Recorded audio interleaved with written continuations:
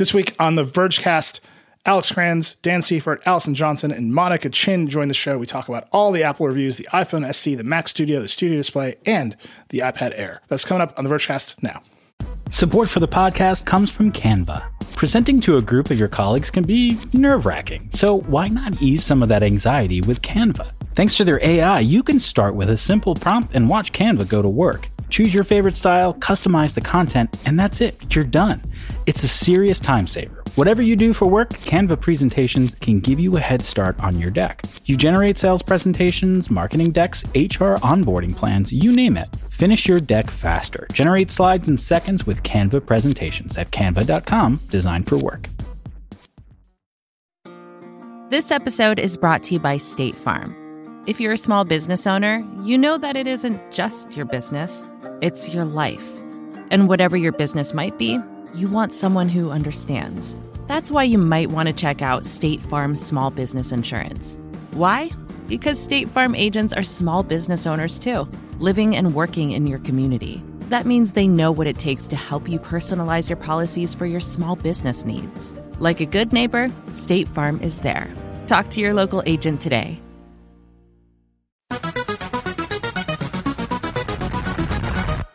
Hello and welcome to the Vergecast, the flagship podcast of bad charts. I wanted to start in a high, and then I was like, what's in my heart?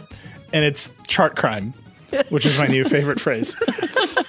There's a lot of them. I'm your friend Eli. Alex Kranz is here. I am so excited for this very specific podcast. It's going to get off the rails. I'm pumped. Dan Seifert is here. How you doing? Allison is here. Hey, Allison. Hello. A little bit later, Monica's going to join us because it's Apple Review Week. It is. It's been Apple Review Week. It's been Apple Review Week. For a week. Allison reviewed the iPhone SE. Monica reviewed the Mac Studio, which I reviewed the Studio Display. We reviewed both things at the same time, but I was focused on the display and she was focused on the Studio. And then Dan reviewed the iPad Air. So lots of Apple stuff. There's some other stuff we should talk about, but like Alex said, this podcast is going to get wild. Because there's good parts and there's bad parts and there's medium parts. We're going to laugh. We're going to cry. It's the full spectrum. There's going to be some very oblique references to Dieter jokes. It's going to be great. Let's start with the iPhone. Allison, you reviewed the iPhone SE.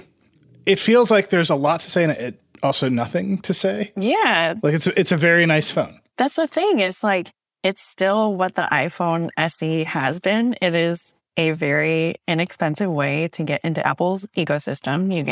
It starts at $429. You get, the newest processor, the A15, but it's kind of just a lot of the same of what the iPhone SE has offered in the past. There's 5G now, which, we're cool. Semi-excited about. But yeah, it's still a really solid, amazing mid-range phone. But I think at this point, this is just kind of like my whole takeaway in the review is a 4.7-inch screen is just not cutting it. And I say this as a person who loves small phones dearly. They're wonderful. I'm with you. Yeah. And it's like such a joy to put this phone in my coat pocket and have that moment where I'm like, oh, is the phone in my pocket? I'm like, yes, it is. It's just really small. But it feels really cramped. And it's those bezels, really. It's like the aspect ratio of the screen. And there's a lot of real estate taken up by the chunky bezels. It's an iPhone 8 design, which was put out to pasture quite a while ago, except for the iPhone SE. If they had kept the size of the phone, like the external size of the phone, but gotten rid of the bezels and just made it all screen, would you have liked it more? I definitely would have liked it more. But then it's like, what is the iPhone mini? And then that's a philosophical question you have to ask. When you say it's an iPhone 8 design, I just want to come, isn't it more like an iPhone 6 design? Right, like this basic design has been floating around for a very long time. Yeah, I have my original SE. That's like the iPhone 5. Yeah, right. Yeah, it goes back. It is a throwback. Yeah. I don't know. It's not the worst. You have the home button still, which some people just really want, and they don't want Face ID. And the iPhone SE will give you that. You get the latest performance. You get a great phone. You get to keep your Touch ID. So if that's you, then this is your phone and it's awesome. So I was talking to our friend Joanna Stern at the Wall Street Journal, and she went through the same review week that we did, and she was like, "You don't understand. For Wall Street Journal readers, the iPhone SE is the Super Bowl. Like, this is what they want. This is what they care about the most." She was like, "I can't screw up the SE review. This is it." Like, they love the home button. They want a great camera. They don't want to mess with what they know. This is like the phone for them. I think it's fascinating, right? Like, our audience is very much like, what is the latest and great? I mean, if you're listening to this show, you are very interested in things like phone specifications. At least I believe you are. And I just think that's like, Apple's product line is so big now. It's like basically at every $50 price point, or I guess now in the 5G era, at every $70 price point, Apple has a phone for you. And this one is just like holding down the low end. But then I just looking at their pricing, you can get an iPhone 11, which is kind of like a dramatically better phone with a bigger screen for what, $70 more? It's $499. Yeah. And it's like, I would just get that. Right. Like, you can get a 128 gig version of iPhone 11 for $549. But would you have 5G? You wouldn't have 5G, but I think that there's something to be said about like how most iPhone SE buyers are actually buying their phone, and they're not rolling up to apple.com and ordering it there. And they're probably not really ordering it or buying it from the Apple store. They're probably buying it through a carrier, and the carrier's like, it's $11 a month and then like in the tiniest print, it's $11 a month. And then it says for the rest of your life, but like in the tiniest print. Right, and then they put you on a 5G plan, and that plan is more expensive, even though you don't need it. Right, but they're not looking at like, oh, this one is $600 or your $500 versus $430. They're like, this is $11 a month. It's like really cheap. It has all the stuff that I'm familiar with. That's why I'm buying it. But like, I really also feel like the reason people buy the SE, the marketing line says they love the home button and it's familiar, but the real line is it's cheap. And that is why it sells. It is purely because it's cheap. If Apple made a cheap iPhone mini or iPhone 11 design that was just $400 or $430, that's the one people would buy if it was cheap. It's just because it's cheap. That's the reality of it. Here's my question. iPhone SE comes out. If they did an iPhone SE Extra L, a large iPhone SE, same price, giant screen, would that sell more? Yes. Absolutely. Like the most more. You could tell by just how poor the iPhone mini sales have been. People always choose the bigger screen. At the same price, they choose the bigger screen. That's the thing I poke at, is what if, this is get a little galaxy brain, what if the reason people don't buy the mini and buy the SE is because the SE is small, but also cheap. And the people who want a small phone also do not care about specs. I think all the people that want a small phone write for tech blogs. Like, that's the entire market. Oh, no. Probably true. It's me. I mean, like, but Allison, not to put you too much on the spot here, but like, you like small phones, which is fair and cool, but what phone do you own? It's an iPhone 11. So, like... Yeah. Which was the smallest phone you could get. Yeah. All right. At the time. All right, Dan. Huh? What now, counselor? I'm just excited to have somebody on the Vergecast today who also likes small phones. Yes. Because I have been bullied so often by large phone takes. It is unfair. We have a lot of small phone proponents on our staff, but I will just offer you this counterpoint. Yes. My mother was a devout Steve Jobs fan. Like, this woman read the biography when it came out and called me in tears. Aww. And she was like, after he left, all the designs went bad and these phones are ugly. And so she never wanted to give up her last Steve Jobs iPhone 5. I love her. So she held on to it forever. She had a tiny phone. And then it was time to finally give up the phone. Was not operative anymore. And we went to the store and she was like, I just want a small one. All these phones are too big. They ruined it. Like, this is the conversation I'm having in the middle of a pandemic in an Apple store. She's like, after Steve Jobs died. I'm like, I can't be here with you. And I was like, no, you don't understand. The font size on your phone is out of control. The display scaling on your phone is like, it's tiny screen, huge letters. Like, you're reading one word at a time. So I bought her the Pro Max. And it's great. And now she is never going back. She's like, this is the best phone I've ever had, right? Because it's gigantic. And if I could buy her that mid-range, like Samsung makes 1,000 phones like this, the mid-range phone with a huge screen. And that's like their sweet spot. And I feel like Apple doesn't have that thing. So we end up in this weird conversation about the iPhone mini. But if they had that thing, it would by far and away be the best selling iPhone. Yeah. That's what the XR was. Mm-hmm. Right. That's that weirdo phone that they made. Yeah. I mean, you could look at this like the history of the iPhone. The iPhone sales didn't really skyrocket until the 6 Plus came out. Apple finally came out with that big screen iPhone and sales took off. And then the screen has gotten progressively bigger across the line until they introduced the mini, which no one bought. I know. We've gotten so far away from the iPhone SE. See, Alex, you called it. You're like, this is going to go sideways. The SE itself, Allison, tell us about the phone. It's nice. I mean, it really flies. Like, there's nothing. Well, there's very little that I feel like I can't do on it that I can do on $1,000 phone, which has been the case with the SE. That's just kind of its trick, is like, this is less than $500 and it does an amazing job.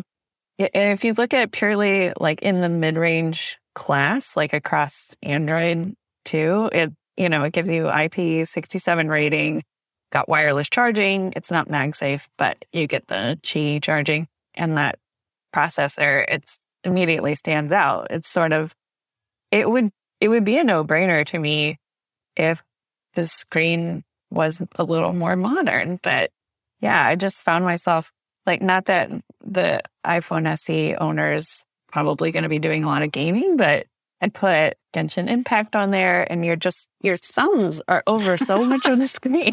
I was like peeking around, like, where's my? Oh, okay. Yeah. I thought it was really interesting the way you put it in your review that like just the modern web and modern apps are just not designed for 16:9 4.7 inch screen anymore, and that's where everything starts feeling cramped. The gaming example, but like think about your email app. Like you see 2 emails on a screen before you have to start scrolling, or other applications that are very standard and like everyday applications are all taking advantage of the wider aspect ratio, the taller screens, because there's more real estate there to play with. And when you don't have that, especially if you're used to it, when you go back to like maybe if, the SE buyer is someone who's never had it, they're not used to it, they don't know what they're missing. But if you're used to it and you try to go back to that, it is like a jarring experience. And I think that's really what came through in your review. Yeah. I think if you're coming from an SE and it's just time to get a new phone and you want to get this one because you want to hang on to it for the next 5 or 6 years, like, do it. You will be so happy. But yeah, I can't envision coming from a bigger screen and going back to the 4.7 inch because everything is so tiny. I'm doing my Duolingo and I'm like, I can't read these little words. I need some kind of new glasses. I don't know. I'm also getting old. What was the battery life like on it? Because I think that was like a big question mark coming into this. I thought it was fine. The previous model battery life was a little iffy. It was a little dodgy, I think, whether you could get through a full day of kind of moderate use. In my experience, on a moderate day, I could get to the end of the day and I still had enough in the tank to get into some of the next day too. So it feels like an improvement to me. I think it's a heavy user. And that was like with 5G on and doing its thing? Yes, which 5G is questionable where I live, but no millimeter wave. I want to come back to the thing you said about 5 or 6 years. So it has an A15 in it, which is Apple's highest end iPhone chip. It does not have an M1 Ultra in it. It has A15 in it. Maybe it should, but yeah, who knows? What this thing needs is 48 GPUs. No, it's got an A15 in it, which, for a $430 phone is pretty remarkable. And I think Apple's really good at software updates over time, much better than any Android phone vendor. Mm-hmm. So that's where, 5 or 6 years out of this phone sounds really reasonable. And that's why you put the really high-end chip in there, because you're expecting people to hold on to it for a long time. But I would just put that right next to what you're saying about the screen, which is this already feels small for the current state of web and apps. 6 years from now, like, this trend is not slowing down. Like 6 years from now, who knows? Like every developer could be assuming that your phone unfolds to become a much larger screen, which is right. And like, I don't know if that's going to happen, but you just see the trend line is when we make fancy features on the website, right? We like test them out and we know that most of our readers are mobile, but we just sort of assume they have big phones because that's what the data tells us. And so like, you just keep this trend going and it's like soon you will not be able to read the web on your tiny phone. The processor will be there and maybe the mobile network speed will be there, but you're just going to get completely left behind by the screen size. It's the first time I've thought about that with an iPhone. Yeah. And I felt so I dug out the 2016 iPhone SE. I put iOS 15 on it, which worked. But I was going through something on Instagram and I was trying to like something that someone like DM'd to me and I physically couldn't. It was like the little like real estate that I needed to be hitting on the screen just like didn't exist. It was sort of like, yeah, this is what this is maybe going to come to in 5 years when you're on your 4.7-inch screen and everybody else has the folding whatever.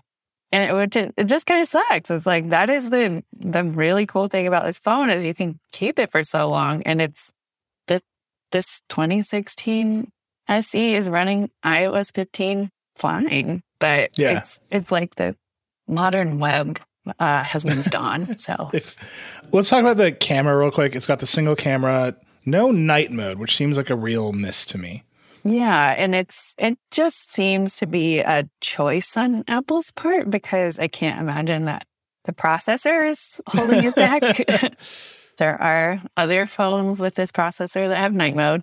That kind of stinks. There's a lot of mid-range phones on Android that have perfectly decent night modes and cost about the same amount of money, have less fancy processors. So that sticks out a little bit. It is the same camera hardware as the previous generation, still a single camera, which doesn't bother me a lot. I think people probably aren't buying it for the camera or they're not super interested in an ultra wide or kind of messing with a lot of settings. Maybe you are, but what you do get is pretty good. I mean, it's an iPhone camera. It does what it does very well, and video recording is very good, especially in the mid-range class. Do you think it's on par with the iPhone 11, for example? It's pretty close, yeah. I think the night mode is. I think you get night mode on the 11, though. I do, in fact. The 11 is when I stopped using my RX 100 as much. And I know that's the phone you have, so that's like the comparison I'm making. When the 11 came out, I noticed that I slowly stopped using my RX 100 as much as I had been. I thought the 10S looked horrible, so that's probably like embedded in my brain. So this is like goes back to the thing about the Wall Street Journal audience. Like the update you can bring to the audience is like the camera is way better, and you don't have to think about it, or you can zoom, right? Because that breaks people's brains that you can zoom in an iPhone, but it makes the image quality worse, like significantly worse in digital zoom. And that to me is just like adding night mode to this would have effectively been free. It would have blown every other mid-range phone out of the water, and everyone could have seen that they got something cool. And it just seems like such an odd feature omission. Yeah, I can't figure it out. And there's sort of like a theory, if you look at the product cycle, it was 4 years between the first two versions of this phone and then 2 years. So this is maybe like the SES is sort of one theory on it, that like maybe in another 2 years we're going to get, that more a bigger screen. You're going to get. Could they do it as a software update? Like, could they just announce it when they announce all the other iPhones and be like, and by the way, this one's getting night mode? Or you did when iOS 16 comes out. Yeah. Right. Be like, we've added, who knows? That would be great. I don't know. Right to your senator. Right to your senator. Okay, I want to end this by complaining about the New York Times, which I've been just quietly vibrating in the background, ready to do. So I don't understand what's going on with the Times review. I'm certain the person who writes the review is lovely. The New York Times has fully decided that people should not care about their smartphone cameras. Like, they just don't think that people care about better pictures. So they wrote this review of the SE. And I just want to read this line to you, and you tell me what you think, because I think it is bonkers. So it's all this stuff. You probably want this $430 phone if you meet any of these criteria. You don't care about features like ultra-fast cellular, fine. You correctly recognize that smartphone technology has been around for so long, you should be paying less for it, fine. And then there's this line. You don't care about what the number of camera lenses or pixels on a screen tells your friends and colleagues about your wealth. And I'm just like, yeah, I mean, okay, maybe I just want to flex like my Range Rover keys in the club with my iPhone that anybody can buy. Sure, that's just who I've been. But like the number of lenses is like that helps you take better pictures. Yeah. And like all anybody cares about these phones anymore is like the cameras. Like when we do reviews, what are all the questions we get are cameras. Mm-hmm. And maybe that's our audience. It's not the Wall Street Journal audience and not the Times. I just don't understand this approach to this review. Yeah, it's kind of news to me if like multiple cameras on a phone is a status thing. Yeah. Because there's a lot of phones that have a lot of cameras. I don't know if you've seen. I'm only carrying that Nokia 9 Purity around. Well, it's got 6 camera lenses on the back. When was the last time a phone was considered one, like a status symbol, right? Like in 2014, 2015, when they're like, we're making these phones for billionaires, and then we stopped. I think there's something about like folding phones. Folding phones, when people see that's different. They like, that's just the form factor. Eventually, that'll be normal. Like, I'm just telling you, and I haven't rolled up in the club in a long time, but if you roll up in the club and you're like, I have an iPhone 13 Pro, like, that shit is not going to work. You have a broken iPhone 13 Pro because the bouncer will throw it to the ground. What are you talking about? You're like, I have the fanciest Toyota Camry that has ever been made. Also, yeah, it's not hard. I mean, the mid-range phones will just like pack on the camera lenses. Like, I have a macro lens on my phone. Like, that's not really going to get you anywhere special. Yeah. For whatever reason, the fact that the Times has decided that good photos is not a thing that phone buyers should care about, it just breaks my brain completely. And then the idea that the number of lenses are a signifier of wealth, and that is the only reason you should care about the number of lenses, is just like, no one's rolling up with a light show camera being like, I've got 96 lenses. I just looked at the back of my iPhone, and now I'm very confident in my family's hereditary wealth for the next few generations. It's just like, what are you talking?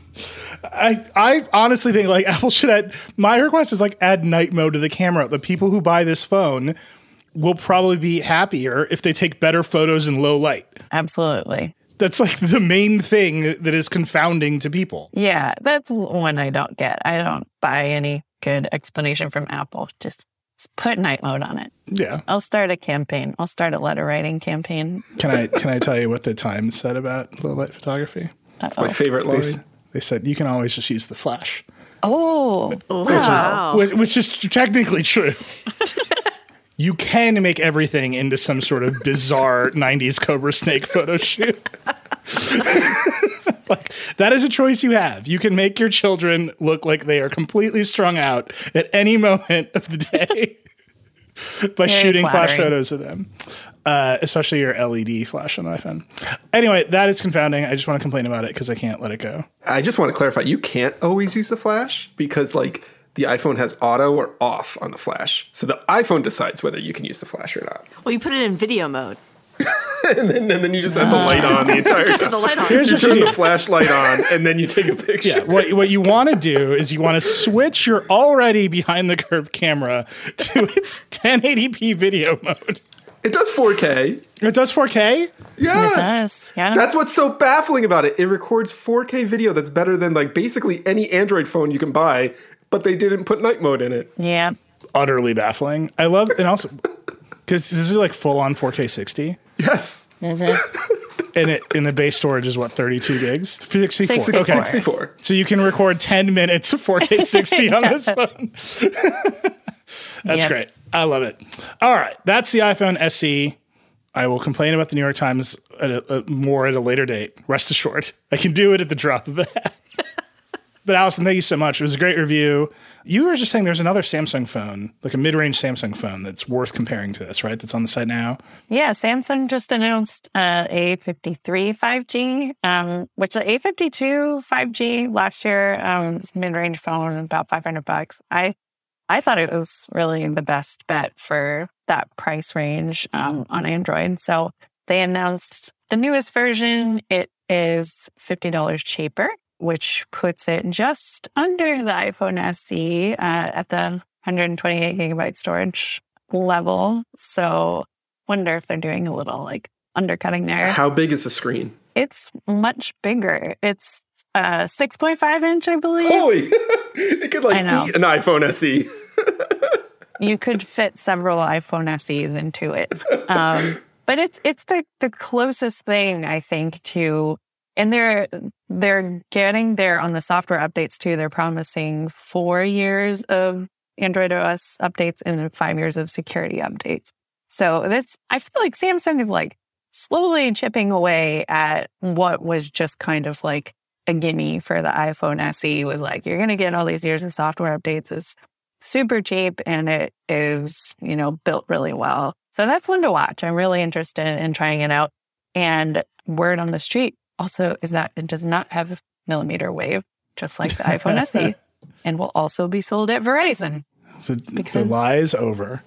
Because our nightmare is over. Oh, Allison, before you go, do you have like an ORAN update for every time you're on? I'm like, I gotta ask. There's one person who cares about ORAN as much as me. It's Allison. I have no update. Yep, that's the update. Do we have a fourth wireless carrier in this country? No, still. All right, just checking. You're on the clock, Dish Network. 4 years ago, Dish Network promised us a wireless network. We're going to do an emergency Vergecast when ORAN finally happens. We should. Like, absolutely. The Project Genesis Vergecast. It's Gen 5 Sys, by the way. We're going to be on to like the 6G hype cycle by the time their 5G network comes out. It's going to be very depressing. All right, Allison, thank you so much for joining the show. We'll be right back with Monica Chin, talk about this Mac Studio. Support for this podcast comes from Canva. They say Rome wasn't built in a day, but you know what you can get built in a day? Your creative deck. You can generate creative decks to use for all your important presentations with Canva. Thanks to their AI, you can start with a simple prompt and watch Canva go to work. You want a sales presentation for a tech company? Done. Create an employee onboarding plan? No problem. Just type it in and watch Canva work its magic. You'll have generated options in seconds. Choose your favorite style, customize the content, and you're done. It's a serious time saver at work. So whatever you do at your job, Canva presentations can give you a head start on your deck. You can generate sales presentations, marketing decks, HR onboarding plans, you name it. It's AI for every department. It's easy to learn, it's even easier to use. And because it's built in Canva presentations, you can stay focused on the task at hand with no app switching. Finish your deck faster. Generate slides in seconds with Canva presentations at canva.com, designed for work. Support for this podcast comes from Constant Contact. If you're a business owner, you already know that it's really, really hard to cut through the noise of everyday life. If you want to connect with your customers, you need to break through the noise. You need Constant Contact. Constant Contact is a marketing platform that makes it easy to reach new audiences, grow your customer list, and connect over email, text, social media, and more. Whether you're a marketing guru or just learning the ropes, Constant Contact offers writing assistance tools and automation features that make it simple to say the right thing at the right time. So get going and start growing your business today with a free trial at ConstantContact.com. Just go to ConstantContact.com right now. Constant Contact, helping the small stand tall. ConstantContact.com.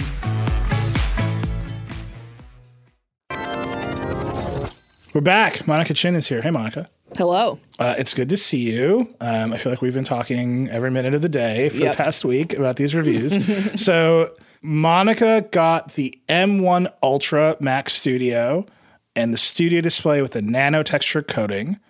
And then I had the M1 Max, Mac Studio, and the regular Studio Display with the regular coding. And I mostly just did benchmarks and then gave the computer to Monica. So she did all the computer review stuff along with our amazing video and art teams. And I mostly just yelled about the webcams. So let's start with the computers. It seems, Monica, like Apple has pulled off a chip design dream with this M1 Ultra and then packaged it in a computer that everyone seems to be very happy with. Yep, that's pretty much right. Basically, for years and years and years, various companies have been trying to take two GPUs and make them into one GPU. And it, usually you just put two GPUs or two chips on one board and you put it in the system. And then you basically say the software has to figure out how to make those two GPUs work together. And that's really difficult to automate because they really need to be in sync with each other. Like if one of them is not rendering things when it's supposed to, it can throw everything off. So usually what programs do is they just have the two GPUs do separate things. So Apple's taken two M1 Maxes. They've used this technique called Ultra Fusion to put them into one GPU. But the difference here, and what we haven't seen done successfully at this scale before, is that they are actually presenting themselves as one chip. So like a software will see them as one chip, and it will just give them a task, and they will do the task and divide it between themselves. So the software doesn't have to do anything. You, the user, do not have to do anything manually. They just work as one chip. There's a 2.5 terabytes of data going between them, or that's the bandwidth that it supports. So these things are able to talk to each other in two Mac OS at a speed that we just have not seen before. And that's a crazy amount of power that they put in this thing. Yeah, I would say that the clarification I make, I'm pretty sure Mac OS is helping a lot here. The promise of all Apple things that is on the hardware and the software. So it seems like, yep, they've done this Ultra Fusion chip design technique, which Alex, you talked about a bit last week, right? They've assembled the chips in this way that seems to be more prevalent, but they've actually pulled it off. And then between the chip and the operating system, a application like Adobe Premiere, which is always the one that comes up when we do these reviews, does not need to be, it's just seamless for it. Yeah, you didn't have to actually do anything, because I know a lot of times when you do these kind of things, you have to tinker, right? To get it. Sometimes something will see it. One program will be like, oh yeah, I see these two things as one. And sometimes you'll have to spend 40 hours downloading drivers and installing them. And this just you turned on Premiere and Premiere was like, oh, hey, cool. You have the new, did you have to update Premiere? Did you have to do We were never asked to do anything that did not have to do on the M1 Max machine. You do not have to divide anything manually. So you didn't have to reach out to Adobe and be like, send me a special updated version. For a dual GPU setup, no, we did not. That's cool. Yeah. That is super cool. It worked out of the box. That is really awesome. It's right. That's the dream. Yeah. Every other time we've done a pro review of a Mac and we've done the game, and Monica, you mentioned this in your review, we just give the thing to people. And then they complain, it doesn't seem faster, or in particular, Creative Cloud is not updated. And it's usually Apple has wacky GPU ideas and no one else gives a shit. Yeah, it's really interesting. I honestly think, we have all these benchmarks, whatever. I think the most telling thing is you watch the Mac Pro review where we gave this device to all kinds of podcast people and music people and artists, and they all use it across the board. They're all this is not any faster. And we gave this studio to our art director, our illustrator, our audio engineer, people like that. Every single one of them used it for 5 minutes, said this is so fast. The reactions were just opposite ends of the scale. Was that the M1 Ultra or the Max? That was the Ultra. Okay. And that's the super high-end one. So that Ultra that you had was the 20-core CPU with 64 GPU cores. Yep. The fascinating thing about all of this is these cores are the same across the M1 line, right? So when we do benchmarks and we do single-threaded CPU tasks, you can buy an $8,000 computer, but if you have a single-threaded or single-core task, it's as fast as the MacBook Air. Yeah, that we would really need a revolution in architecture to see those increase, which, we might very well get, but that's not what we were expecting here. The thing about this computer to me, and this came up in the review, is the chip is fast, but it is consistently the Ultra is 2x as fast as the Max, which is already a very fast chip, on the benchmarks. In the multi-core benchmarks, like Cinebench multi-core and Geekbench multi-core, that's and that's what you'd expect. It has twice the cores, but it is impressive that Apple got that right, and it was delivering twice the cores as it was twice the score on the multi-core benchmarks that it was supposed to. In terms of like real world tasks that we ran, we were not seeing that. Like we were not always seeing double the scores on Tomb Raider. We were not seeing double the scores on like Puget Bench for Premiere, Puget Bench for After Effects. So, which I think just underscores that, these are systems and these are software, and, if you're not using a software that doesn't effectively scale to every available core or effectively utilize all that GPU power, you're not necessarily going to be seeing that benefit.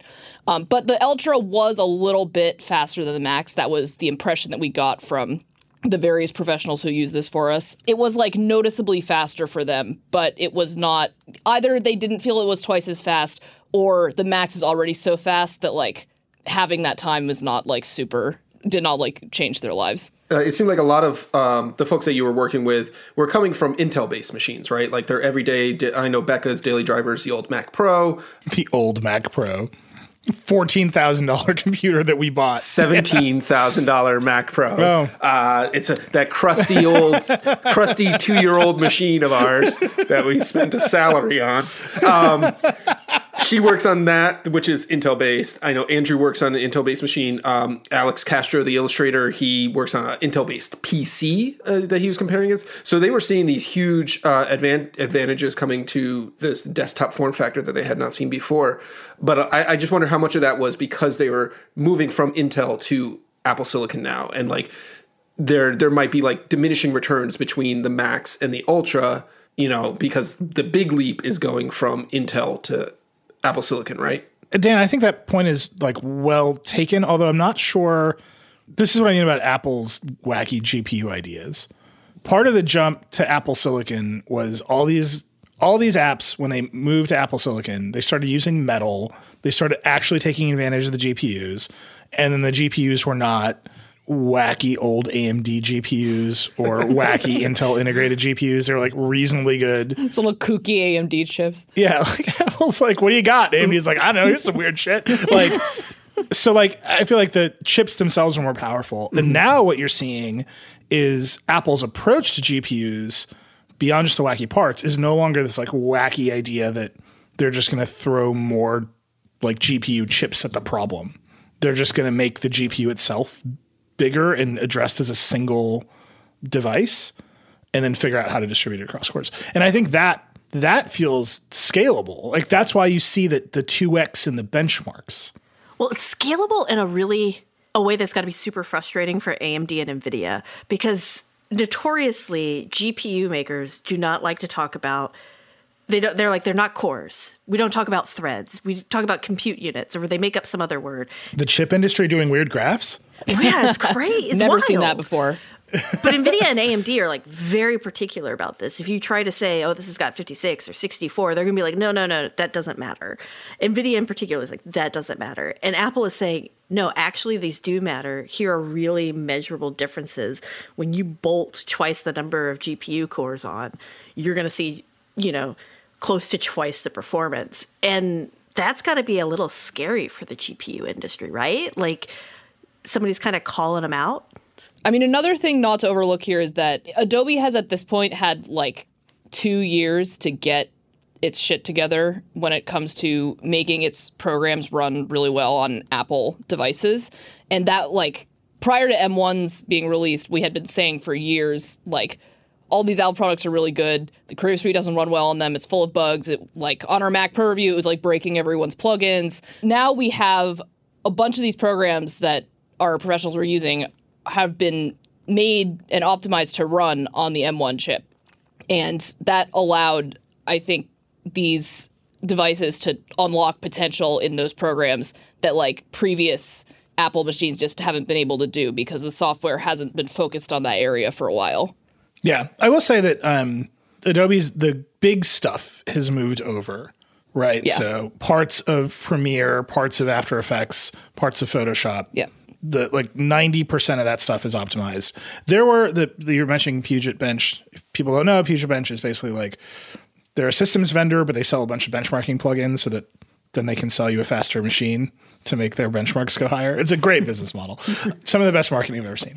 But their plugins that run these benchmarks in Adobe programs are basically just like automations. Right, you download a bunch of assets, you like run the plugin, it times how fast. It's actually really fun to watch it because it takes control of your mouse for like half an hour. It just plays around in Premiere, and you can just watch and try to figure out what it's doing. It's like throwing like effects onto pictures, like making them all green for no reason, and then it gives you a number at the end. It's really fun. Yeah, and it's like we're gonna run a GPU heavy effect, and it's like what we're gonna do is take this video clip and make it look ridiculous, like right, just like nuts. Just invert all the colors. It's like, oh yes, as one does. Like you do. But it was like Photoshop that we couldn't run the benchmark because that part of Photoshop was not available on Apple Silicon yet. Right. Right. And there are these weird corner cases where the transition is complete. But to your point, it is mostly complete and it's mostly pretty good. I think the question about do you get the M1 Max or the M1 Ultra? Like if you know you need this computer, which I think now our entire video team fully in their heart believes they need this computer. Right. You're probably good enough right now with the Max, right? That's like basically what we saw. Yeah. So no one who we talked to thought that the Max was inadequate for their workflows. But, you know, they would have all chosen to be on the Ultra if they could. I think Alex Castro, Illustrator, said something to me that was like, yeah, like the Max would be great for my work. I think if I really wanted to take it to the next level, I'd want to be on the Ultra. Alex is like drafting the email to request a new computer right now. Look at all this art we could have if you just gave me an M1 Ultra. Wandering the halls. I think, like, you know, if you're someone who really needs every last ounce of speed you can get, which some people do, and some people do want to pay for that, then, you know, the Ultra will be like a millisecond faster on various things that you're doing, which does add up in your workflow. But no one was using the Max and was like, oh, this is slow. Like, the Max is also, like, very, very fast. Yeah. Well, so the Ultra is twice as expensive. So I would just connect this to our iPhone SE conversation, which we were just having, Monica, which is like the thing will last a long time. So I think a good question is how long do you expect to keep this computer? If it's a long time, then having the performance headroom of the Ultra might well be worth it as things get more demanding. If I don't know, you're running some sort of tax scheme and you're just like flipping computers every 2 years. I've never run a tax scheme. Studios like studios do flip computers every couple of years, right? They are called tax schemes, Dan. they run the tax scheme, but like they're the ones that are going to buy the Ultra, right? Like if you're doing a production, maybe our Vox Media produces Netflix shows. Maybe those teams really want these M1 Ultras because they have a lot of production work to do. But if you're a consumer like us, and even if you're doing like heavy consumer work, like I mean, Monica, this was the point you made right at the top of your review. I could run thousands of Google Docs on this all day long and never hit the ceiling of it, right? Right. So like, I think that the Ultra consumer or the Ultra purchaser is very distinct and like knows what they want and what they need out of it. And then, like, if you just want, like, a killer desktop computer, just buy the Max and load up on storage and RAM and save that $2,000 for those other things that you're going to need to pay for. Yeah. The other thing about longevity that it is worth, is going to matter. It's not going to matter to some people. It's going to matter a lot to other people is that it's not modular like the Mac Pro was. So you aren't going to be upgrading the RAM or the storage. Oh, but you could plug a display into it. That makes it modular. Any keyboard you want. There is that. Well, that's like they've still got to announce the Mac Pro. They've still got to show that off. So I guess we're not going to have to listen to more talk about the M1 Ultra when it comes out. And they're just going to be like, yeah, it's got that. But also modularity. Like, is that the plan? And that means they're going to have to figure out like PCI expansion for this. How does PCI expansion work in the M1 world is going to be a fascinating thing to see. Yeah, I don't know the answer to that question. I think that's what's left for the Mac Pro, though. I mean, they were very clear. There's no more chips, but there's a Mac Pro coming. Well, there's wheels. There's wheels. You can't get wheels for the studio. Well, so they've got to do internal expansion. Mm-hmm. They might move that to M2. They were clear there's no more M1 chips coming. Or, and this is my idea, they could go back to wacky GPU ideas in the Mac Pro. Yeah. Just start stacking Ultras on top of each other and have like a tower. What if they sold M1 Ultras on a PCI card that you could click in, so you could just keep running more and more M1 Ultras and like more and more GPU cores. No, you think I'm crazy, but this is what I'm suggesting. That they're going to do like wacky afterburner card setups where they sell a physical piece of hardware that effectively accelerates one program, which is what the afterburner card does for Final Cut Pro. There's all kinds, like all that stuff remains wide open. What if they let you update the storage and the RAM? What if that's the Mac Pro? So you're never going to get the RAM because the RAM is unified memory architecture. That is the bet.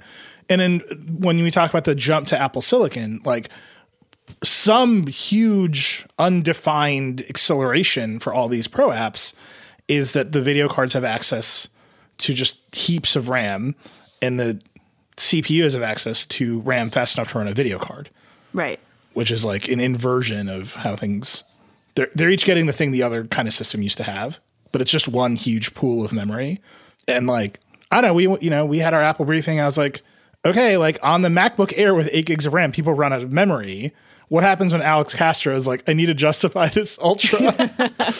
Like, here's a 129 gigabyte file. And they're like, yeah, that'll be interesting. So it's like, I don't think that we've seen that like play out in computing, that Apple's big UMA bet. Obviously, we've seen it play out on iPhones and iPads because they have unified memory. But we haven't seen it play out on these systems, and we certainly haven't seen it play out on Pro machines that potentially need to last for a long time. But Monica, this was the con. Like, when you were listing pros and cons, the cons is you buy it and that's it. Like, you get what you get. You get what you get. That doesn't necessarily matter to everyone, but I mean, for some people in this crowd, it certainly is going to matter, especially with, to your point, this thing is so expensive, people are going to buy it wanting it to last for a long time. And I think that is, it's always the story with Apple, like you can't upgrade Apple stuff, but as you're getting into this price range in this market, I do think that is something to consider. I would not buy this M1 Max with 32 gigs of RAM. I immediately bought it. It gets here tomorrow. Did you really? There are two kinds of people. I bought it like they hadn't even finished the keynote, and I was like refreshing the thing because I'm on a 2016 MacBook Pro that when I do a Zoom call, I can't open a spreadsheet.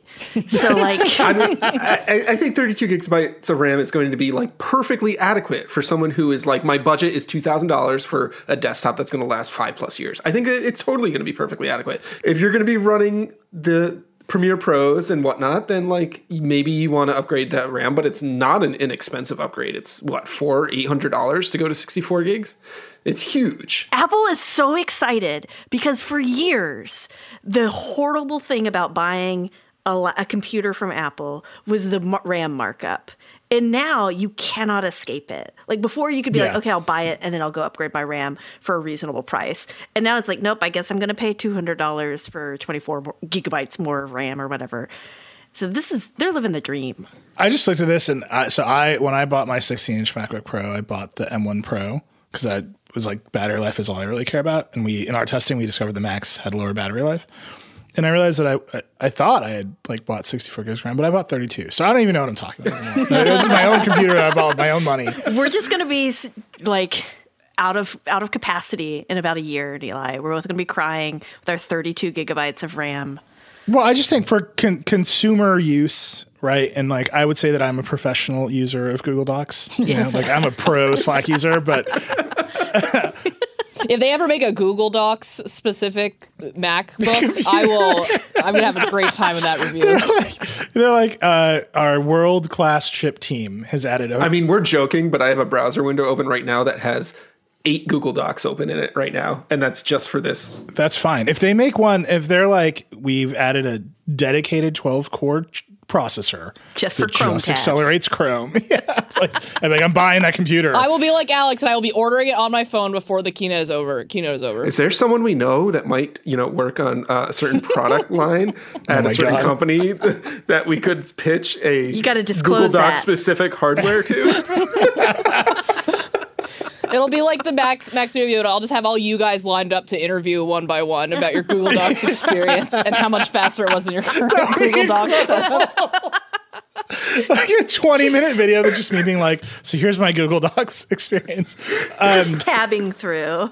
I really like to open File and Recent, and that's a lot slower on this machine. That would be just 20 minutes of me bitching about every time I start a new Google Doc, it goes to my personal Gmail account and not my not my work one. All I'm saying is this UMA architecture, like we still don't know how it's going to play out in desktop computing. And I would just always buy the most RAM. I think that's been the rule for 20 years, that buying more memory for your computer is almost a more useful upgrade than the processor itself. Sure, but to Alex's point, that could have been done at any point that you owned the computer. And now it's like, okay, well, I'm shelling out $2,000 for the base model of this computer. 512 gigabyte is actually a bigger concern I have than 32 gigs of RAM. Like, I would fill that up with media. That is not enough, yeah. So you probably want to upgrade the storage. But you can buy more storage. This thing's got ports galore, man. Just stick an SD card in the front. I get it, but like, who wants to do that? Right now, every Mac accessory maker in the world is like, here's what we're going to do. We're going to make a little wedge of a hard drive, and we're going to put it right under the top, and instead of more ports on it. But that takes up a port that you could be using for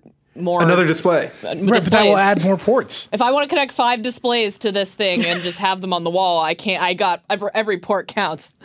Monica, one thing that just did not pan out is Apple compared the Ultra to the 3090 on a series of charts.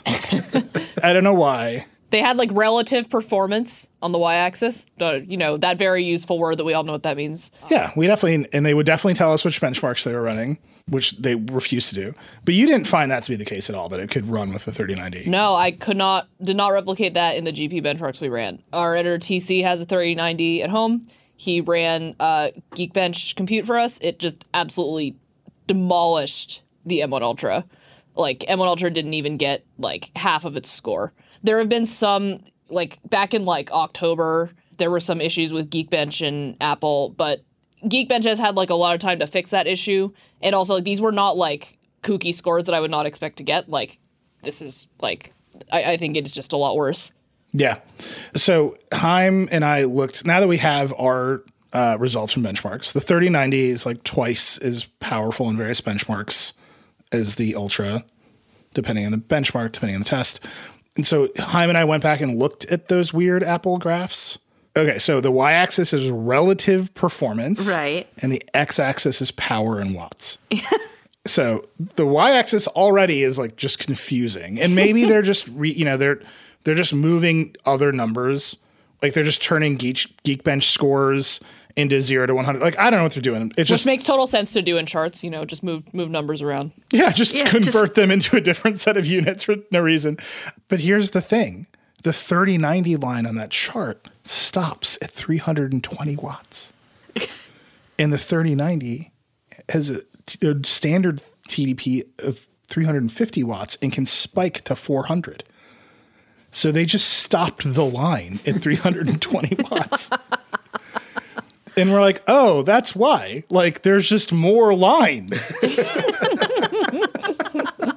That's the graph. Like, the relative performance y-axis goes up to 200, but the 3090 line can go to 400 if you just keep letting it go.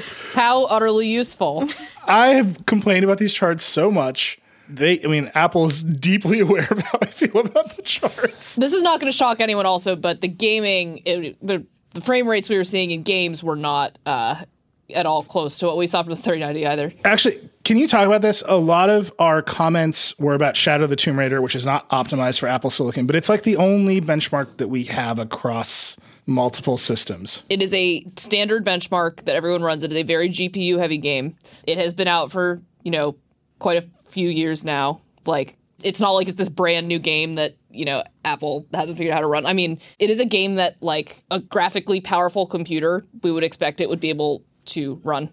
Well, it was one of the first games with ray tracing. Like, it was one of the first things we used for benchmarking for ray tracing. Like, Shadow of the Tomb Raider is a very good benchmark product. And it's one of it's like that in Civilization. That's what if you're gonna benchmark across Apple and Windows, that's kind of it, because Apple does not care about gaming. Will never care about gaming. I'm sorry. But they just don't care. And they're never going to care about, PC gaming. They're never going to care about transferring PC gaming. They're never going to, and those companies are never going to modify their software to make it run better on an M1. I mean, they might. If Apple was smart, they would go and they would pay the developer of Shadow of the Tomb Raider to optimize it for Apple Silicon just to end this. Just to end this. Like, and it's also funny that they compared it to a 3090 when Mac OS can't even really use NVIDIA GPUs anymore. Like, they got rid of CUDA support years ago. Yeah, sure. But like, that's what they're comparing to because that's the best one on the PC side. Right. I understand. Here's the thing. I understand why they would compare it to a 3090. All they're saying is for 200 watts less power, we can like run with the big dogs. Right? Yeah. That's what they're trying to say. And that's what they said last year when they compared to the 3080, and that also turned out to be not really necessarily true. I just like, why walk into that fight? Like, the thing is historic. The thing is a massive victory in chip design. The performance is out of control. People love it. And you're like, here's this graph that's going to make you mad at us. And then not be true. Like, what are you doing? And just to clarify on what was bad, the frame rates we were getting from the M1 Ultra were still like, well above 60. So it's not like this couldn't run the game. Like, the frame rates were clearly good. The issue is that there's still stutter going on in the game. Like, it was still like, even when it was running like over 100 frames per second, like it was still hiccuping all the time, which I think just goes to show, like, this is not a gaming PC. No one's gonna buy it for games. We understand that, like, games are optimized for it. We understand that. But, in terms of comparing graphics power to the graphics power that other machines have, like, that's a number we get that we're gonna use. If you can find us a game that runs in Apple Silicon and Windows that is graphically intensive, that has a built-in benchmark. And don't say like World of Warcraft, because I'm not going to bench World of Warcraft. Sorry, I'm not doing that. Like, if you can find us that test, we'll run it. But this is what we got, I think, is basically the answer. So I just want to start the high before we go to the low. That's what I was trying to do there, is like, we're going to build up historic computer. Deeply disappointing display. I don't know what's going on with this display. So Apple announced the Mac Studio. They announced the Studio display. They canceled the 27-inch iMac. Everyone is like, okay, here's what they're doing. They're reselling the display from the 27-inch iMac, which is the only 5K display apart from the, I would say, much hated LG Ultrafine 5K. People do not like that display. So here it is. It's in a case. You can plug it into this thing. It replaces sort of the iMac Pro vibe. There is, I would say, just an inordinate amount of chatter about whether Apple will do another iMac Pro or another 20. I don't know what's going to happen. These are the computers that sell now. So we get the display. Apple's like, the display is the 5K display. It's beautiful. They don't make a lot of claims about the display itself for reasons I will get into in a moment, but they make a huge claim about its video conferencing capability, right? It's got a 3-mic array. It's got 6 speakers. It's got a 12 megapixel camera that is the same camera as the iPad. How is that camera, Nilay? And it's got an A13 chip, which is the same chip as the iPhone 11 we were just talking about. That I was like, this is the phone that made me stop using my RX 100. So I'm expecting to be blown away. And I will say this is probably not fair to Apple. It's not fair to the Opal team. But what I was expecting was there's that startup, Opal, that Cam has reviewed their camera. It's a $400 standalone camera. It's called the Opal C1. It is the same camera module as the original Pixel and a little Intel chip that does computational photography. And the webcam is great. This is great. I bought one for our CEO because I was like, you got to stop doing all hands of this whole company on your MacBook Air. Right? So like, the thing's great. So I'm expecting that. Apple's going to do computational photography at smartphone level. Yeah. On this display. Did you get that? The thing is garbage. Like, it's so bad. I mean, it's so bad. It's really ridiculous to look at. It's, I don't know what's wrong with it. I honestly can't tell you. It's a 12 megapixel sensor and an A series processor. 5 years, a half a decade of experience will tell you that Apple is good at those two components making good photos. An A series processor and like, that's Apple's stuff. If they know how to do anything, it's like, put those together and make photos that are better than any Android phone. Like, and the thing is garbage. I have a theory. Yeah. I've got a theory. It's a really bad theory. So I was looking at, the lovely video. Everybody please go watch it. There's a really great comparison shot, and it's Nilay and like 4 different cameras at once. There are no shadows, right? Like, contrast does not exist on this thing. I think they used cardboard cutouts of people for all of their testing. So they never had to actually like mimic real world like contrast in what people actually see. Yeah. I don't know, man. We took briefings, and they were saying they were on these cameras in the briefings. It did not look this bad. I got home. I plugged the thing in. I plugged it into the Mac Studio that I had. I plugged it into my MacBook Pro. Monica had one. She plugged it into a bunch. It just looks bad. Like Joanna Stern compared it to her BlackBerry from 10 years ago. It does some weird stuff too, right? So part of the pitch is that it supports Center Stage, which is the auto framing type of feature that they debuted on the iPads already. And it's kind of whack when it does that, it's kind of a weird thing to put on a monitor where you're sitting still anyways. But it has that feature. It's got portrait mode with an M1 computer. So if you've got a Mac Studio or you got an M1 MacBook, you can do portrait mode on there. But it's a 12 megapixel camera, which has a very wide field of view. From 12 megapixels, you can pull a 4K video feed out of because that's enough resolution for 4K. But this camera never gives you the full 4K. If you turn off Center Stage, it is a very cropped in view of that field of view. And it's still 1080p. It's very low quality. It's very strange. Do you think they cheaped out on the RAM and in the studio display?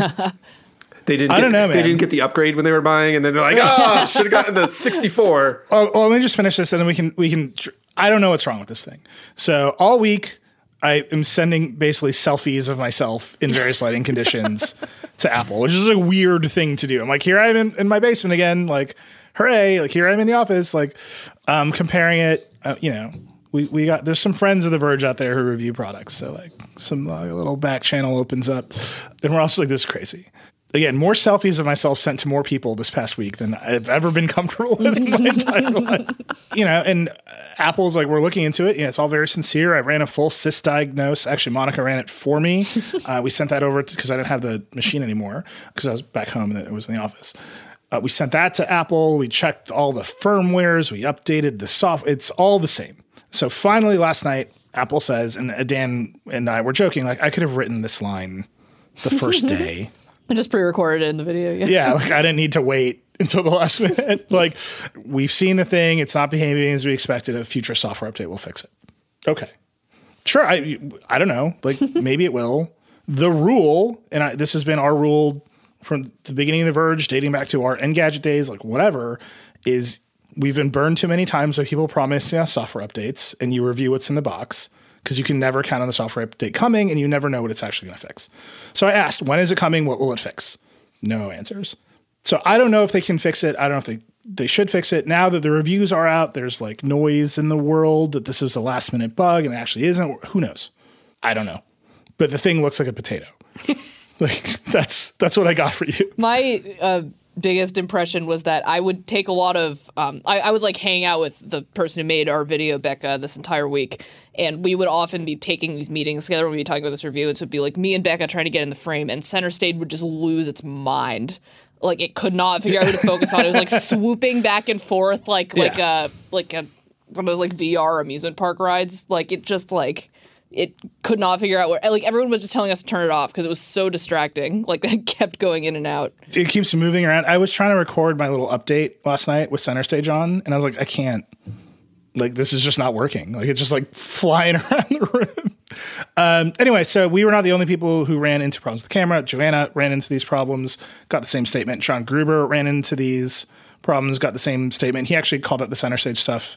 I was so distracted by how bad the camera was. I was I can't even think about anything else. I'm not looking at your Center Stage right now. I will say the microphone is great. It is really good. The speakers, I don't know if two speakers in a stereo pair that are 18 inches apart can produce spatial audio. I don't even know if spatial audio is a real thing that is worth it. That is a lot of air quotes happening right now on this podcast. It's just did I try to have the experience of Jimmy Page sneaking up behind me with a guitar solo with this computer? Yes. Did it have was I surprised? I was but the speakers do sound good. I just, you know how I feel about audio processing. And then the display itself is just this panel is from 2014, man. It was impeccably calibrated. It is impeccably calibrated. It is very bright. Dan's theory about 600 nits versus 500 nits is it's in a different case and it has fans, so they can run the backlight LEDs brighter. Right. It doesn't have a whole computer in there soaking up, making heat, so that it could. That's my theory, at least. Yeah. Right, but in your day-to-day use, are you running this thing at the full 600 nits? Like, well, like maybe. Like, are you going to see it? Like, I don't know. But then it's just a single LED backlight, and I went and I was like, just like looking around. It's like, there are $379 TVs with full array local dimming now. You guys all took offense at this, but I actually kind of like it. And that's because I watch all of... It's a dumb reason. I know. So Alex is coming out as a dark grays enthusiast. I love my dark grays. No, but I love my OLED. I adore my OLED. The thing I cannot stand about 99% of backlit TVs is they cannot mimic, like, even really good tons of... The bloom. Yeah, the bloom. The bloom just distracts me, irritates me. And so I would rather have screen wide bloom where I don't have to think about it than like the bloom in little spots. Just everything's blooming, so you just get used to it. Yeah, like that for me, I was like, you know what? I don't hate that. But also I watch, like, I'd be using it in a big room anyway with a lot of light. So it's not going to hit me as hard as somebody who's like sitting in the darkness trying to use this thing. It will suck. Like, I will say, I've never seen two displays look more different than seeing the XDR next to this one, the Pro Display XDR next to this one in like a dark office. Like, it was like basically like literally night and day. Like, there was one like very bright dark gray and one that is actually black. It was wild. I do think the thing that provided the most irritation from when because I went and looked at it with Monica, I brought in all my really stupid little nerdy patterns, and I was like, let's test patterns, and Monica was like, it was fascinating. Yeah, I said it just like that. Monica was like very, very polite and was like, sure. No, it was awesome. It was awesome. But before that, Monica had to like wipe the entire thing down repeatedly because you had the nano texture, right? Oh, every 2 seconds we had to wipe it down because your hand comes within like 10 feet of this thing and it gets a fingerprint on it. Magnet for hand oils. Yeah, which we sort of, that obviously was a problem for us because we were carrying this thing around everywhere. I don't know how much of a problem that is for like the average person just gonna like have it on a desk. Like, I don't know how often they're gonna be touching their display, but well, they're gonna move. They're gonna adjust the angle. If you adjust the angle, you will probably have to wipe it. You will need to wear gloves. Alex, your weird ideas with backlights aside. I kind of buy the argument like blooming in an LCD TV is bad. Like, this is what a great IPS LCD has looked like since 2014. Yeah. Right? I mean, they started I'm looking at a 2015 iMac right now with the same panel in it. It is exactly the same.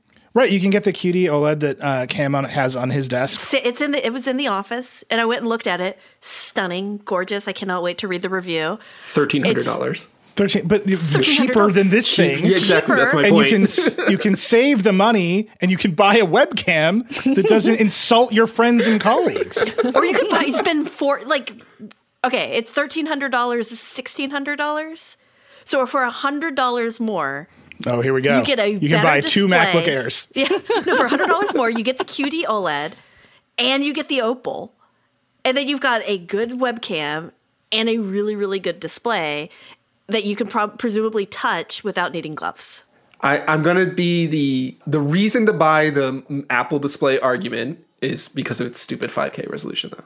But to like Milai's point, like, you've had that since 2014. The person who wants the 5K display is not interested in the QD OLED because it is a 1440p panel that doesn't scale macOS nicely and it doesn't have pixel perfect icons and all this other stuff, which is like a thing that a lot of creatives and developers care deeply about. They want that sharp resolution. If you're coding all day long, you're looking at little text. Sharp resolution matters a lot more than refresh rates. So theoretically, everyone in this room should want the 5K because all we do is look at text all day. Yeah, I mean, but unless you play games in the evening, like then you want the refresh rates, right? And you want the contrast. Or if you're using your monitor to watch movies or whatever it is, then the QD OLED will be fantastic. But like, you could have gotten that experience for 7 years now or however long it's been. I don't know how to count. Is it 8 years? Maybe it's 8 years since 2014 now. Yeah. And we're not seeing any advancement on this. And like, it's a $1,600 display. Like, I feel like we could excuse the fact that the panel was old if it was $800. Like, we'd be like, all right, whatever. That's the Apple tax that you're paying, and you get the speakers and the microphone and a terrible webcam. But this is like $1,600. When I look at like $1,600 displays, I'm looking at 5K, 2K panels from LG that are ultra wide with, you know, DCI-P3 gamuts and everything like that are like 40 inches. That's a $1,600 display. Like, they kind of blow this away when it comes to like an actual monitor experience. This could end up being like the HomePod, the original HomePod. So if we wait a year, it'll probably like half in price. They'll put out a tiny one. They will cancel this one and they will put out a 15-inch USB-C display. You like hold it in your palm and like, yeah. Yeah, it's to me, it's you can't have HDR without local dimming. Like if you just like play that out in your head to do HDR, you need some parts of the screen that are way brighter than others. Got it. So you can't just ramp the whole backlight. You need to selectively light up parts of the display. So you can't have HDR without local dimming. There's no local dimming, so you have no HDR. Now this thing's just like out of the running. Like I do keep coming back to the fact that the cheapest TVs now have full array backlights, full array local dimming backlights with HDR. And maybe you could still use the panel, but why not innovate on the backlight, which is like a totally possible thing to do. And they did not do that. For the same price, you could go get, for around the same price, a 48-inch LG OLED with 120 hertz refresh rate, the absolute best color. But you would only get that 4K resolution. But yeah. And you'd run into... And also it's a 48-inch screen on your desk, and I can tell you that's not a fun time. Don't do it. It's so much TV. I personally cannot really see refresh rates beyond 60 hertz. This was actually like... Dieter and I used to talk about this all the time. Like, he could see the refresh rates. I absolutely can. And I see HDR in color. And like, I don't know. Maybe that's just a thing. Like, you're one or the other. You're left-handed or right-handed. But to me, it's way more important to have the HDR in the backlight than refresh rates. I know we have tons of people in our audience, Monica, who can see it. It's a constant argument in our Slack as to like, how could you buy a 60 hertz monitor? I will say that like for a monitor where your inputs are detached, you got your mouse, your keyboard, or your trackpad or whatever, I do not see as big of a difference. I'm looking at a 120 hertz monitor right now, and I really only use it ever for work. And if I turn it to 60 hertz, I really don't notice much of a difference. You do notice a difference in gaming because everything's a little bit smoother there. And I definitely notice it on a lot of touchscreen devices. And we'll probably talk about this with the iPad. But if I'm directly manipulating things and I'm actually reading text as I'm scrolling it with my finger, I notice that 120 hertz because I can still read the text as I do it. Whereas a 60 hertz screen will blur it out or get choppy. So it really depends on your use cases, whether faster refresh rates make sense for your needs. But I think anybody could probably tell, to your point, Eli, the difference between an HDR and a non-HDR screen, most likely regardless of what you're doing. Yeah. I don't know, man. I don't know what's going on with this display. I don't know why it's $1,600. I don't know why buying a stand that allows you to adjust the height is another $400. That's the real offense. And the best part is if you make the wrong choice when you buy it, you're stuck.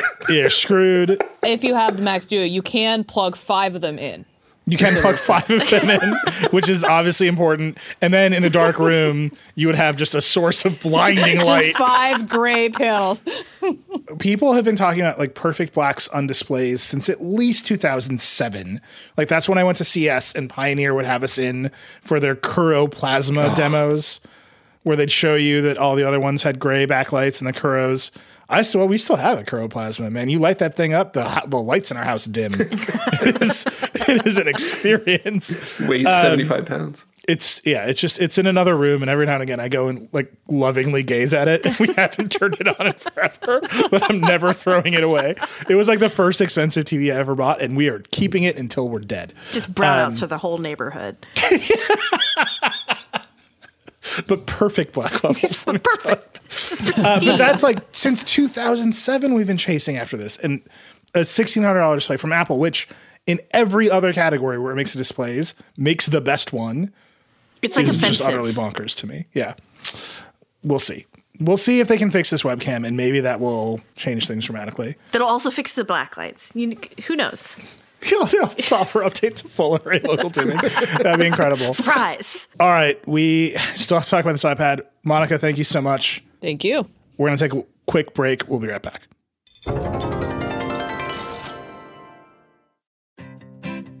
Support for this show comes from Slack. You're a growing business, and you can't afford to slow down. If anything, you could probably use a few more hours in the day. That's why the most successful growing businesses are working together in Slack.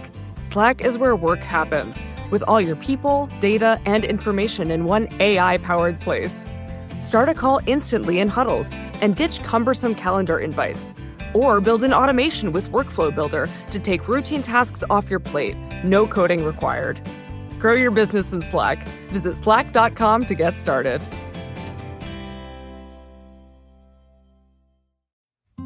Support for this show comes from Sylvan Learning. As a parent, you want your child to have every opportunity. But giving them the tools they need to tackle every challenge, that takes a team. Now more than ever, educational support tailored exactly to what your child needs can make all the difference. That's why parents have trusted Sylvan Learning for 45 years as the ultimate teammate in their child's educational journey, instilling in them a love for learning and a passion for reaching the next level. And Sylvan's Insight Assessment can identify gaps in learning and areas that could be of concern for your child. It's a 360-degree view into your child's learning that you can't find anywhere else, and helps ensure that your child didn't miss something in school that might put them at a disadvantage in the future. And right now, it's the best price of the year at $29. Go to sylvan29.com to learn more and get your child's assessment for only $29. That's SYLVAN 29.com. All right, we're back. Actually, Monica's going to hang with us, talk about this iPad. But Dan, you reviewed the iPad Air. I did. I will tell the audience that I specifically deleted the line in your conclusion where you're like, I have nothing to say about this computer.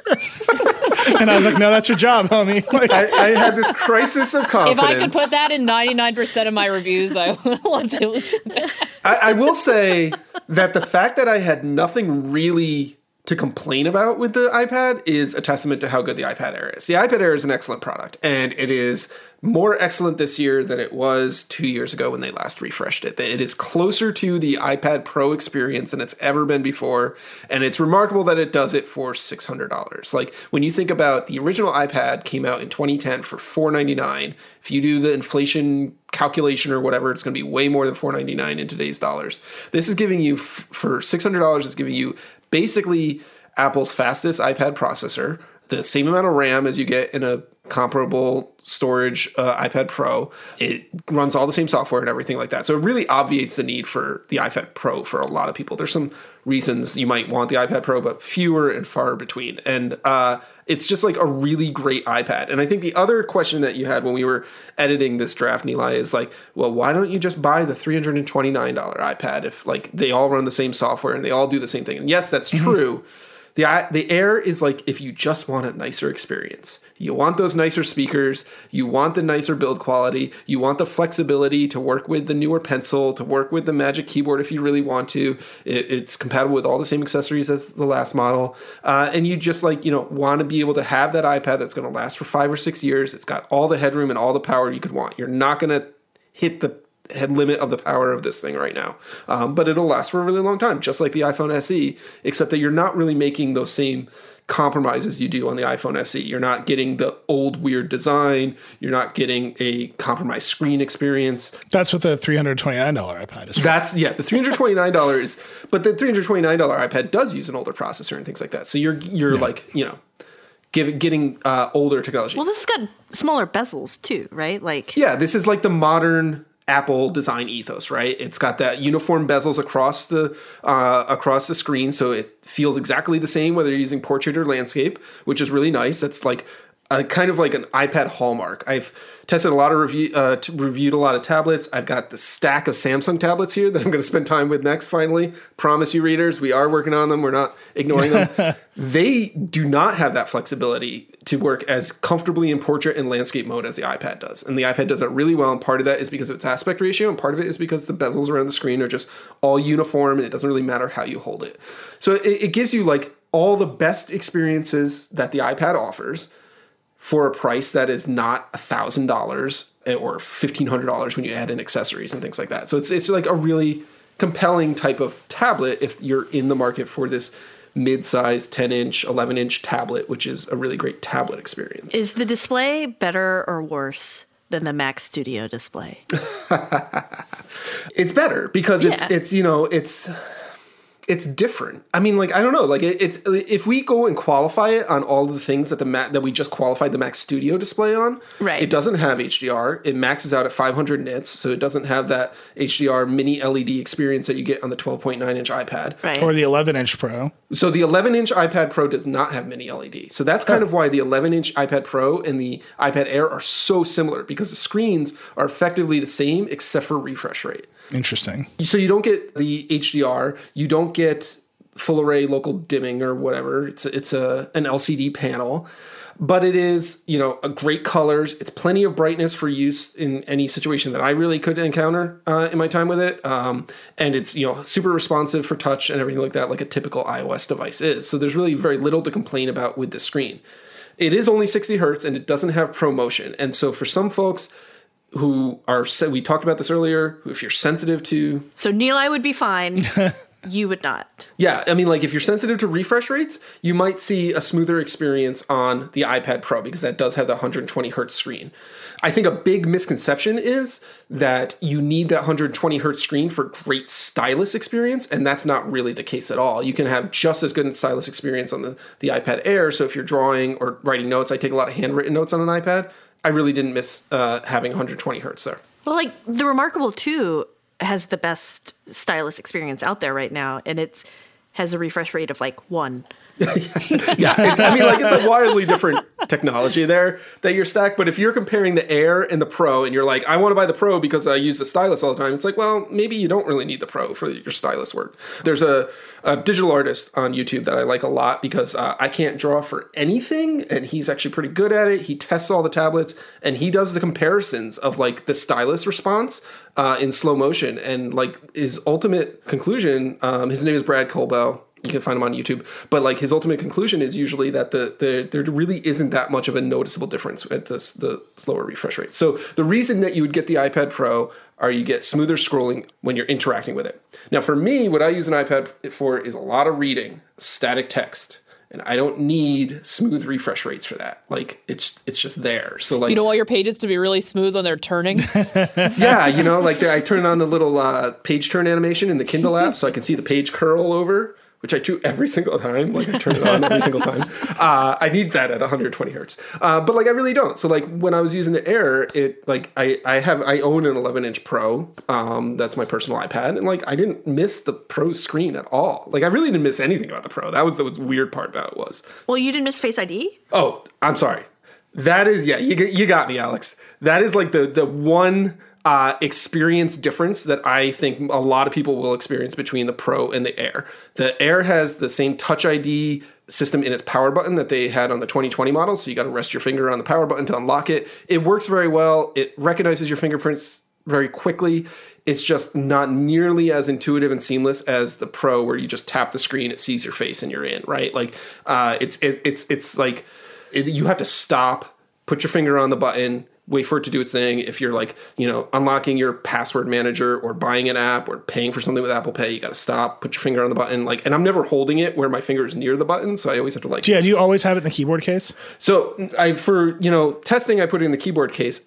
I think the keyboard case is great, but I don't think that this is the right iPad to buy if you want to replace your laptop because it's got a small screen. And like, I mean, most of the time I think what this is really great at is that tablet experience. You are holding it in your hands, you're sitting on your couch, you're lying in bed or whatever, you're watching a movie, you're reading a book, you're reading Apple News or an article or something like that, and it gives you that nice large screen that is still comfortable to hold.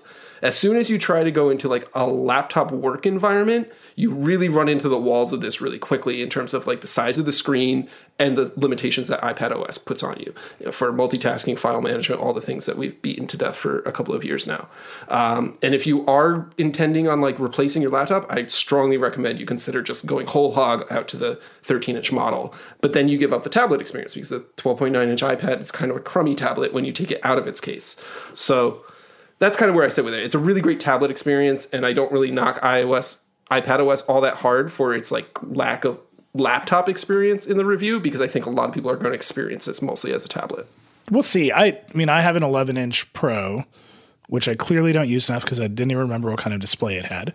The most used iPad in our house is my kid's $329 iPad, which runs exactly 2 apps, Disney Plus and YouTube Kids. And one is the one I want her to use, and the other one is full of garbage. It's poisoning her mind, and that's the one that she wants to use the most. We'll let the audience try and figure out which one's which. It's Disney Plus, right? But it's like, that's what that thing is for. And the thing is trash, and it's fine.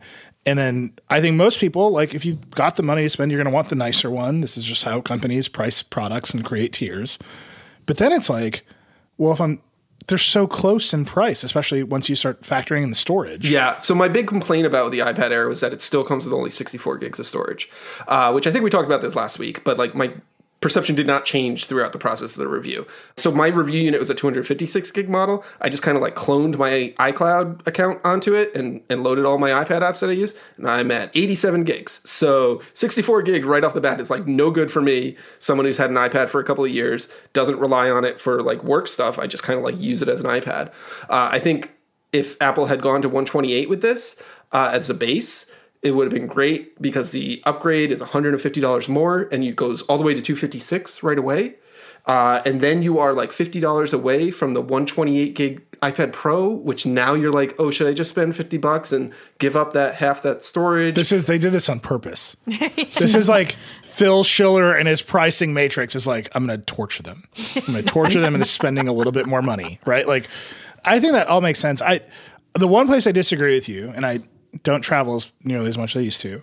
The reason I bought the 11-inch iPad Pro and the keyboard case, which is a very expensive, tiny little laptop, was it is great for traveling. It is especially great for airplanes because iPad OS is like this endless single tasking, cannot be broken. It doesn't try to use go-go data the way that like your laptop does. I think in that scenario, and I agree with you, because back when I commuted, when that was like a regular thing for me, I used an iPad on the train every single day. It had built-in cellular connection, and that was like my train computer, or it's a great plane computer, and it's a great travel computer because I think the boundaries of iPad OS really mesh nicely with the boundaries of that environment that you're in. Yeah. You're not going to be the most productive on a train. You're not going to be the most productive on a plane. You're going to bang out emails, write documents, one at a time, things like that. You're not bouncing between tasks and things like that. You're not shuffling files around a lot in those scenarios. And I think the limitations of iPad OS and frankly, for me, the limitations of Chrome OS work really well in those environments. And I can be as productive as I possibly can be with that device. But it is not replacing my laptop, because as soon as I get to wherever I'm going, I'm not using the iPad anymore. I'm using my laptop, or I'm using a proper computer, because it does give me that flexibility where I'm in an environment that I can be more productive. So like the keyboard case is excellent for that type of purpose, and I actually really like typing on the Magic Keyboard, even though it's small. Like I weirdly get very comfortable on it very quickly, and I can type very well on that. But like once I get to the office, the iPad's staying in my bag because I'm just using my laptop, which is even bigger and more comfortable, and I have more space and I'm more flexible there. So I don't think it replaces my laptop. When you start to add all these things together, though, like $600 for the Air, $300 for the keyboard. If you want to get the pencil, now you're at $1,000. That's a MacBook Air with the same processor, 4 times the storage. Right, but it's not as much fun to use. The reason I had a 12-inch MacBook with the single port for the longest time was because it was just like the right size for an airplane. Sure. But as soon as you got off that airplane, you weren't using that anymore, right?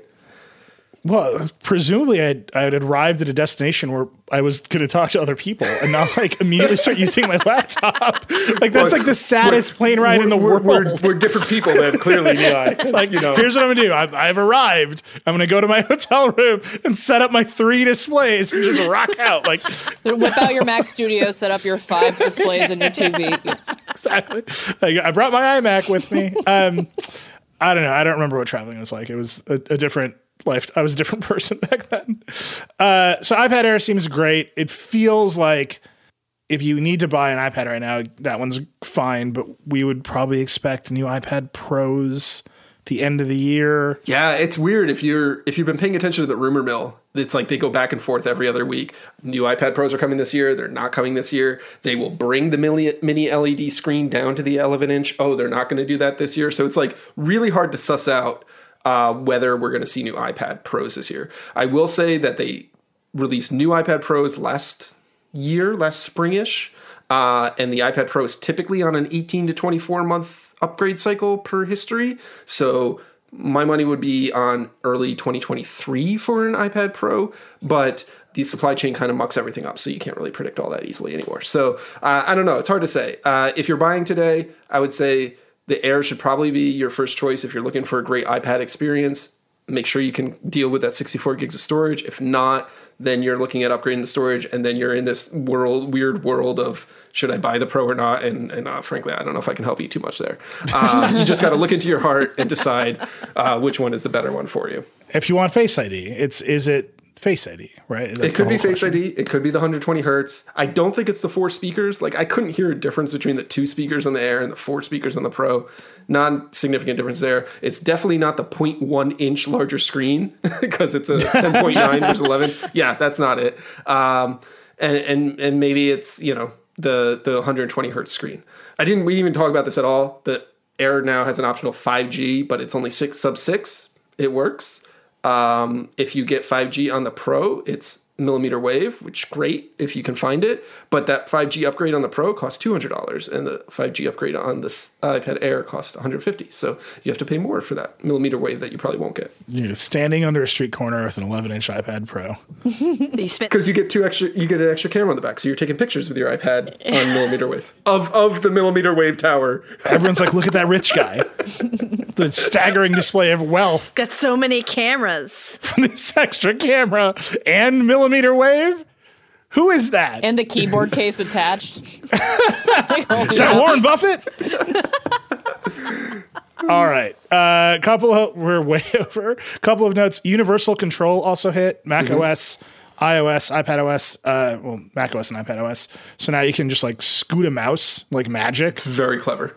It is very cool. It works really well. If you got an iPad and Mac, although you have to upgrade your Mac to Monterey, which yes, you do. That's how they get you. Also, the studio display requires Monterey, which is like it's a monitor, but it's got a whole computer in there. Yeah, that's why it definitely doesn't need Monterey. Very confusing. Whatever. 2 things I want to call out. Mia Sato, our platforms and communities reporter on the Creators Desk, big Vimeo story. So Vimeo pivoted away from being a YouTube competitor to being like this B2B video provider. But now the creators and the platforms are being asked to pay thousands of dollars for hosting fees. They're not happy. That's a great story. You should read it. She also had an incredible story about Ukrainian influencers who were on TikTok doing TikTok stuff, like business hustle advice and like workout tips. And now they're all like war correspondents. It is remarkable. It's like a great Verge story. It's about how people dramatically change the way they use the tools they have when circumstances change. The layout's great. You got to go read it. And then lastly, this is just a fun one. Jason Snell, who used to be the editor of Macworld magazine, when the Mac Studio was announced, I was like, this thing reminds me of this idea for computer people have had for 20 years. So he wrote about it with like all these pictures of old Mac magazines and like why people wanted something like the Mac Studio. It's just a great story. It's called The Mac Studio's Myth Fulfillment. If you're into computer history, it's really good. Decoder this week, Matt Mullenweg, who's the CEO of Automatic. That's a company that owns WordPress and Tumblr and Day One and Pocket Cast. Super interesting conversation. You can tweet at us. I'm at Reckless. Alex is Alex H. Kranz. Dan is DC Seifert.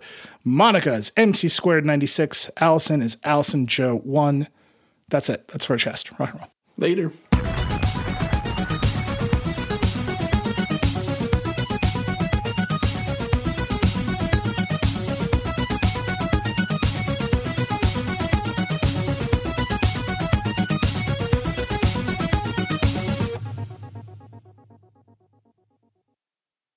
Thanks to Canva for their support. Canva wants to make your presentations come as easy as those thoughts that pass through your head. And thanks to their AI, you can start with a simple prompt and watch Canva go to work. Choose your favorite style, customize the content, and you're done. It's a serious time saver. Whatever you do for work, Canva presentations can give you a head start on your deck. You can generate sales presentations, marketing decks, HR onboarding plans, you name it. Finish your deck faster. Generate slides in seconds with Canva presentations at canva.com. Designed for work. From data privacy to the future of TV, retail media, and beyond, the world of digital marketing is constantly in flux. So how can you keep up? Well, the Current Report is there for you. Each week, marketing leaders on the cutting edge give you the latest insight. So if it's creating a buzz, they'll be talking about it. Subscribe to the Current Report wherever you get your podcasts.